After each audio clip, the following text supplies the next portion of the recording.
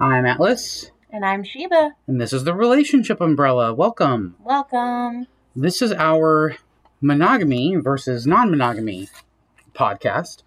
So we want to kind of start off with giving you some brief definitions of both terms, kind of as a jumping off place, and then we'll talk about each of these things kind of individually. Mm-hmm. So, do you want to tell us a little bit about monogamy? Not really. So just as like an umbrella here, this is going to be a very broad and kind of almost vague episode, just because we don't want to go too into detail and specifics about especially non-monogamy styles, because there's so many styles of non-monogamy. it's a lot to unpack out of one box. Anyway, but monogamy, we're going to define it for you guys just so you have a rough idea. Monogamy is defined as the practice or state of being married to one person at a time. It can also be the practice or state of having a sexual relationship with only one partner. Or, in zoology, having one mate at a time. Like penguins. Some penguins. They mate for life. So anyway, when you think about monogamy, you think about spending your life with one person for the rest of your life. That's the gist of it. And it's the societal norm too. Yes. Now, when we start kind of talking about non-monogamy, it's defined as basically it's an umbrella term. Is the big thing? It's an umbrella term for any practice or philosophy of a non-dyadic, intimate relationship that does not directly hew to the standards of monogamy. And when you talk about non-monogamy, you have ethical versus non-ethical, whereas so ethical is when all parties involved consent to and know about all the other parties. Mm-hmm. I think a lot of people think about non-monogamy as cheating, and cheating is not ethical. You can cheat and be in a non-monogamous relationship by hiding that you're sleeping with or having a romantic tryst with somebody else. And just to kind of help further that definition, I know I used a term dyadic. Dyadic just means of or consisting of a dyad, being a group of two. That kind of gets us too into non-monogamy. A common term you hear is triad. That's a relationship between three people where they all have relationships with each other. Mm-hmm. That's a form of ethical non-monogamy as long as everybody involved is consenting. So I think this is a good place to kind of talk about why we're really not programmed as humans to be monogamous. Really, I read this a little while ago somewhere on the internet, and it just made sense to me that humans, the choice is not so much polyamory. Yes, you choose to be polyamorous, you choose to work on those relationships, but the harder choice as humans is definitely monogamy. Because, break it down, think about it. If you're monogamous, go you. There is absolutely nothing wrong with that. I just want to clear that up right now. Make sure that people know that we are not bashing. We are not bashing monogamy at all. It's a valid relationship. Absolutely, it is completely valid. But monogamy is a choice. When you think about it, you choose every single day to be faithful to one partner. You choose every single day to try to meet your partner's every single need. Which is impossible. Which is impossible, but neither here nor there. But you're choosing every day to stay faithful to one person. And the big fallback that comes with monogamous relationships is that choice is not easy. And I think that's where we see our really high divorce rates. In this country, almost 50% of all marriages will end in divorce or separation. And 41% of first marriages end in divorce or separation. Mm. And the average age for that is 30 years old for your first divorce. That's the average. Oh my God, I am right in that statistic. Yep.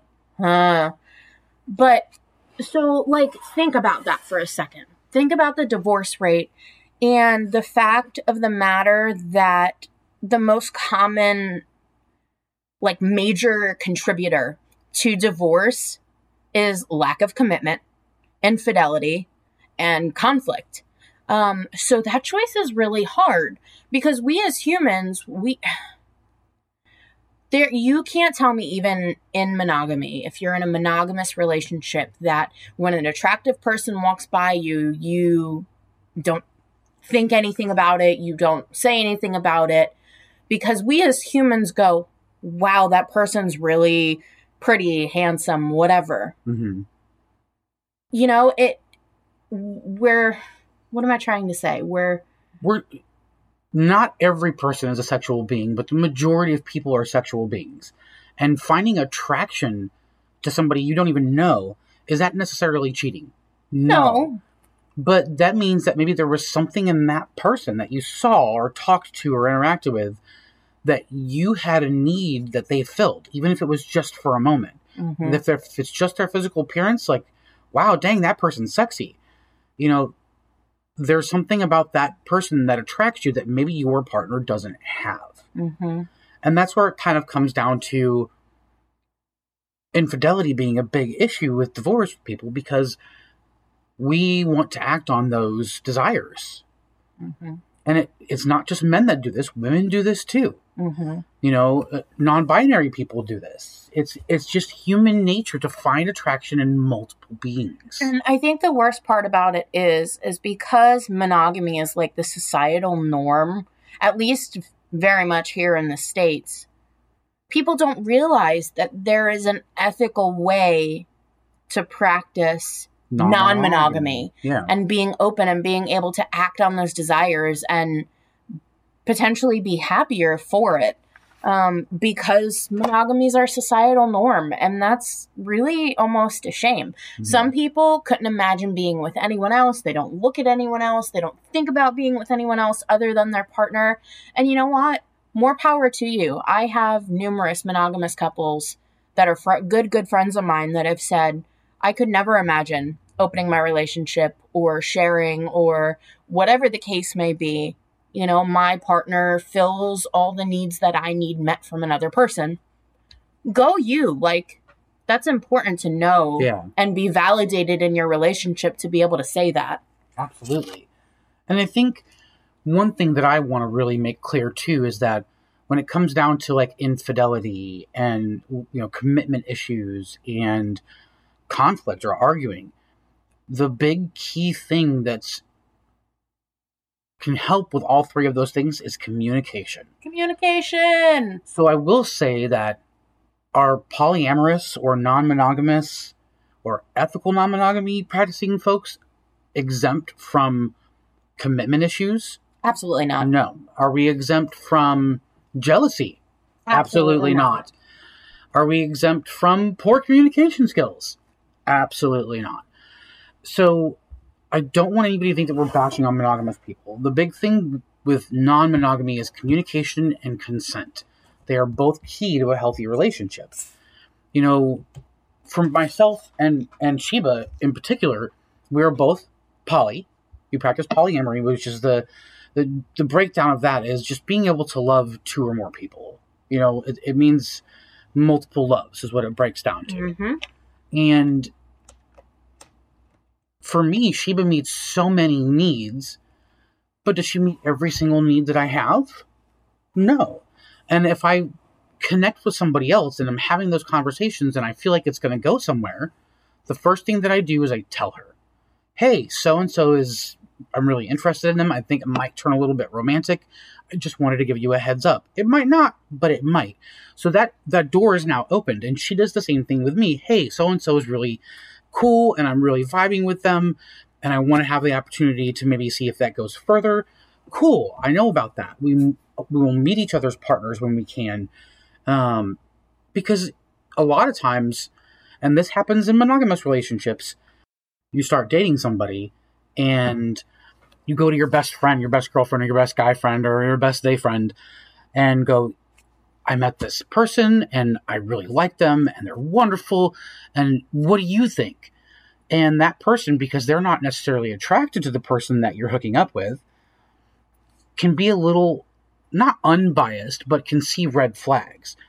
And so that's something that me and Sheba do. If we're talking to somebody else and if I see red flags, I will definitely tell her. and I would hope that she would tell me too. Mm. And that's also part of communication and having that consent and that openness, because it's unrealistic to expect my partner or any partner to not even look at somebody else or not try to find those needs met from other people. In monogamous relationships, we get those needs met in our friends.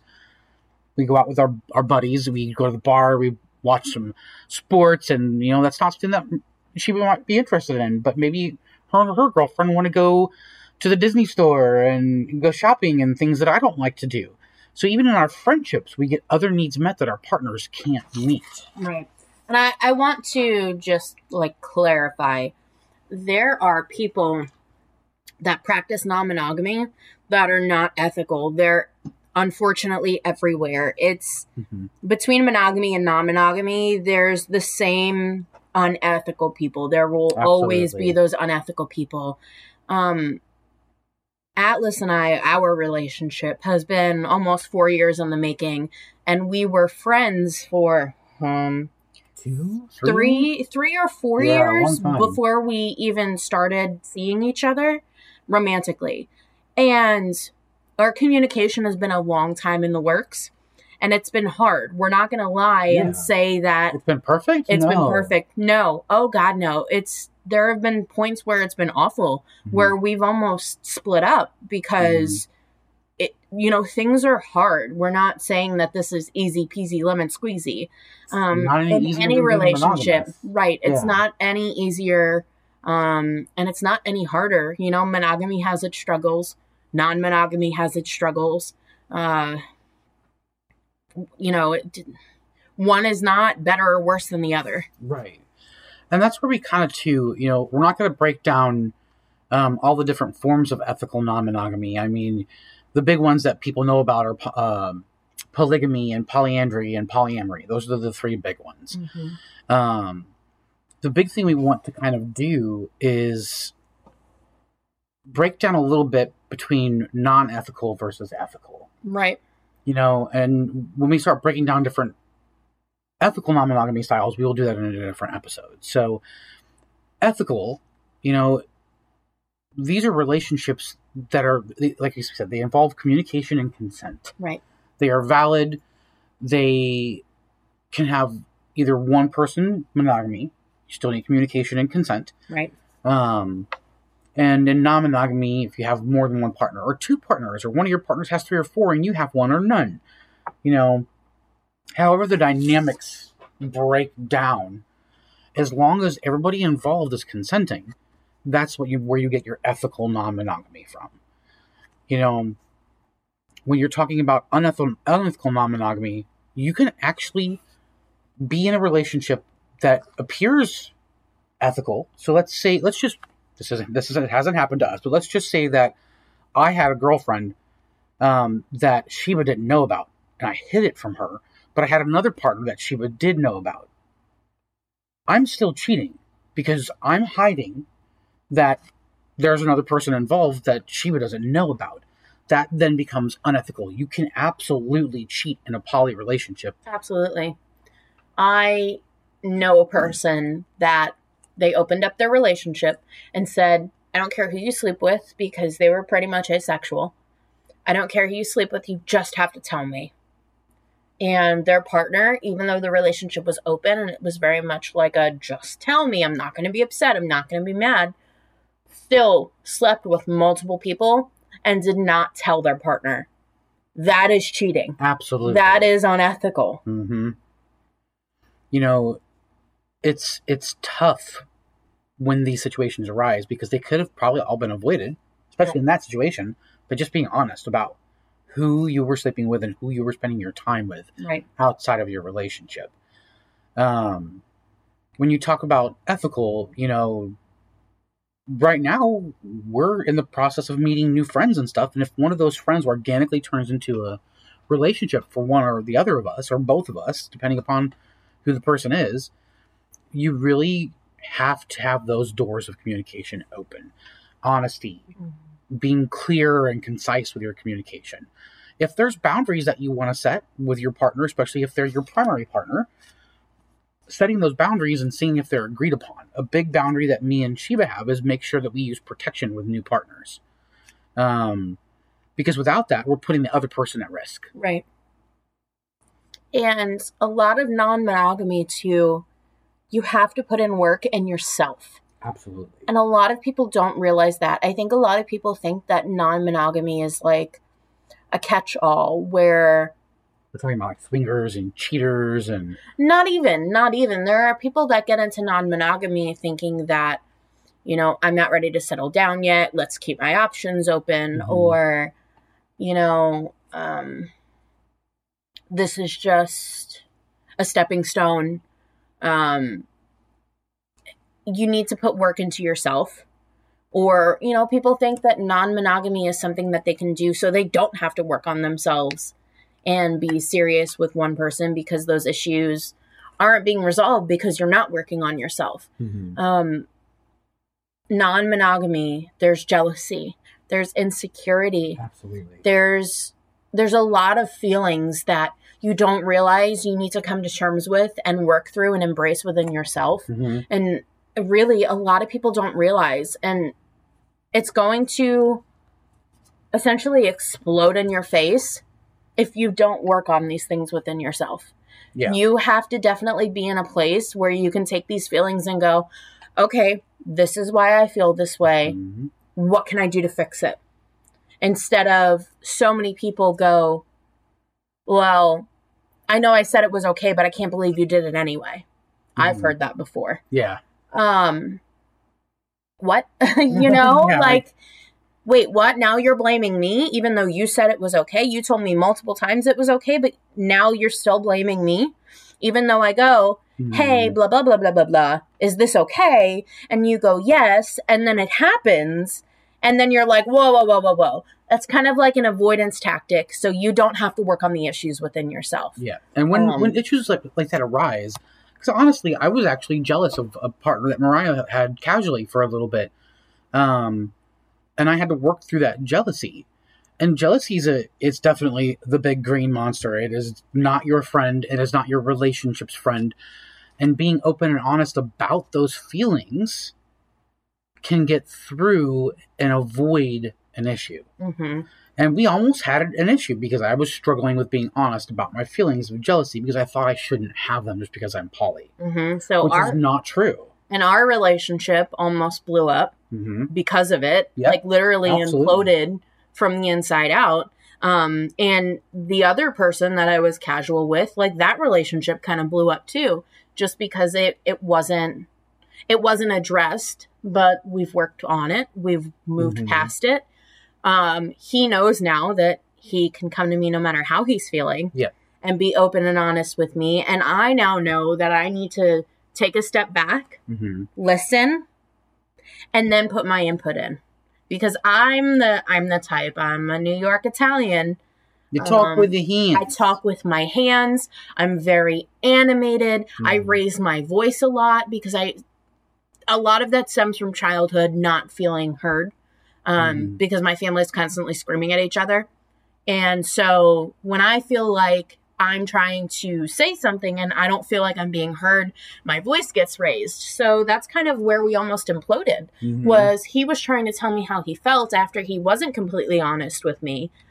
And I got defensive and raised my voice, and I wasn't angry at him. It's just how I am. Communicate, yeah. And it was a big trigger. It was a big argument point for us. Yeah. But we've definitely had to dial back and figure out how to work through that. And I think part of the thing that helped for me in particular is really learning and understanding that I can't meet all of Shiva's needs. And there's absolutely nothing wrong with that. Do we want to start a family, have the house with a white picket fence, with 2.5 kids and some dogs and cats? Absolutely we want that. Of course. What couple doesn't want that? But I also want her to have all of her needs met, just like she wants me to have all of my needs met. And if we find that in other people outside of this relationship, that's okay, as long as we consent and we're open and honest about it. And a lot of people, too, in non-monogamy need to realize that you need to adapt. Because my idea is My, like, dream, white picket fence, house, dogs, kids, you know, a bunch of property so we can have kitchen table poly and everyone can live on the same property. And you have to realize eventually, you know, you have to adapt. Yeah. Initially, that dream was just with Atlas, and, you know, we'd have other partners along the way. The idea, you have to adapt. And then you have to adapt to think that even if you get other partners, that might not be their dream. Exactly. So non-monogamy, I feel like, and even monogamy, is all about adapting to change. Yes. You have to adapt to change. Even in monogamy, the person you fell in love with in the beginning of your relationship, if you guys stay together 5, 10, 25 years, that person is going to constantly change. And a lot of people don't realize that you need to take that evolution with every relationship, because no one is ever going to stay exactly the same. Absolutely. That kind of goes to one statement that I can't stand. You're not the person I fell in love with anymore. I can't stand that, because we do change. If we don't change and we stay stagnant, we're not growing. Right. And growth is so important just for the human condition, period. Within yourself, growing and trying to better yourself and learn new things and remaining teachable. Those things are so important within yourself. Finding new hobbies, learning that you're really good at maybe doing woodworking, whereas you thought you were better at painting, or maybe you learn how to, like, growing, moving forward in your life instead of just sitting on your ass and doing I think nothing. so many folks think that growth stops once you become an adult. And it absolutely doesn't. And sometimes that's where it really starts. Yeah. I don't remember the person that I was. I wish I do. I wish I could go back to that. I will never be that person again. And, you know, people have to realize that. You're going to grow and you're going to change, whether you want to or not. Absolutely. And that's, you know, that's about what we can really kind of cover, I think, in this episode on monogamy versus non-monogamy. You know, we talked about monogamy being a relationship between two partners, whether it's physical, sexual, or romantic. Marriage is the common societal norm that we see for monogamy. And with non-monogamy, especially ethical non-monogamy, we see triads, thruples, solo poly, polygamous, polyandry, kitchen table poly. There's so many different labels that go under ethical non-monogamy. And then you've got unethical, which is basically cheating. So bearing that in mind, we definitely will do another episode where we'll go into more details about different ethical non-monogamy relationship styles and dating styles. Absolutely. We definitely want you to reach out to us on our socials. Facebook, Twitter, our website. TheRelationshipUmbrella.com. Yep. Patreon. You find us everywhere at The Relationship Umbrella, except Twitter. Twitter is at Atlas N Shiba TRU. Yep. But you can also find a link to our Twitter on our Facebook. Facebook is kind of where we're most active. But we're definitely going to break down this, like we said, this is just like the umbrella episode for monogamy versus non-monogamy. You know, we'll definitely break down more in detail. Absolutely. Over the next couple episodes. If there's a non-monogamy style you want to hear about or you have experience in, definitely hit us up. You can email us too if you want it to be a little bit more anonymous, and that's just therelationshipumbrella@gmail.com.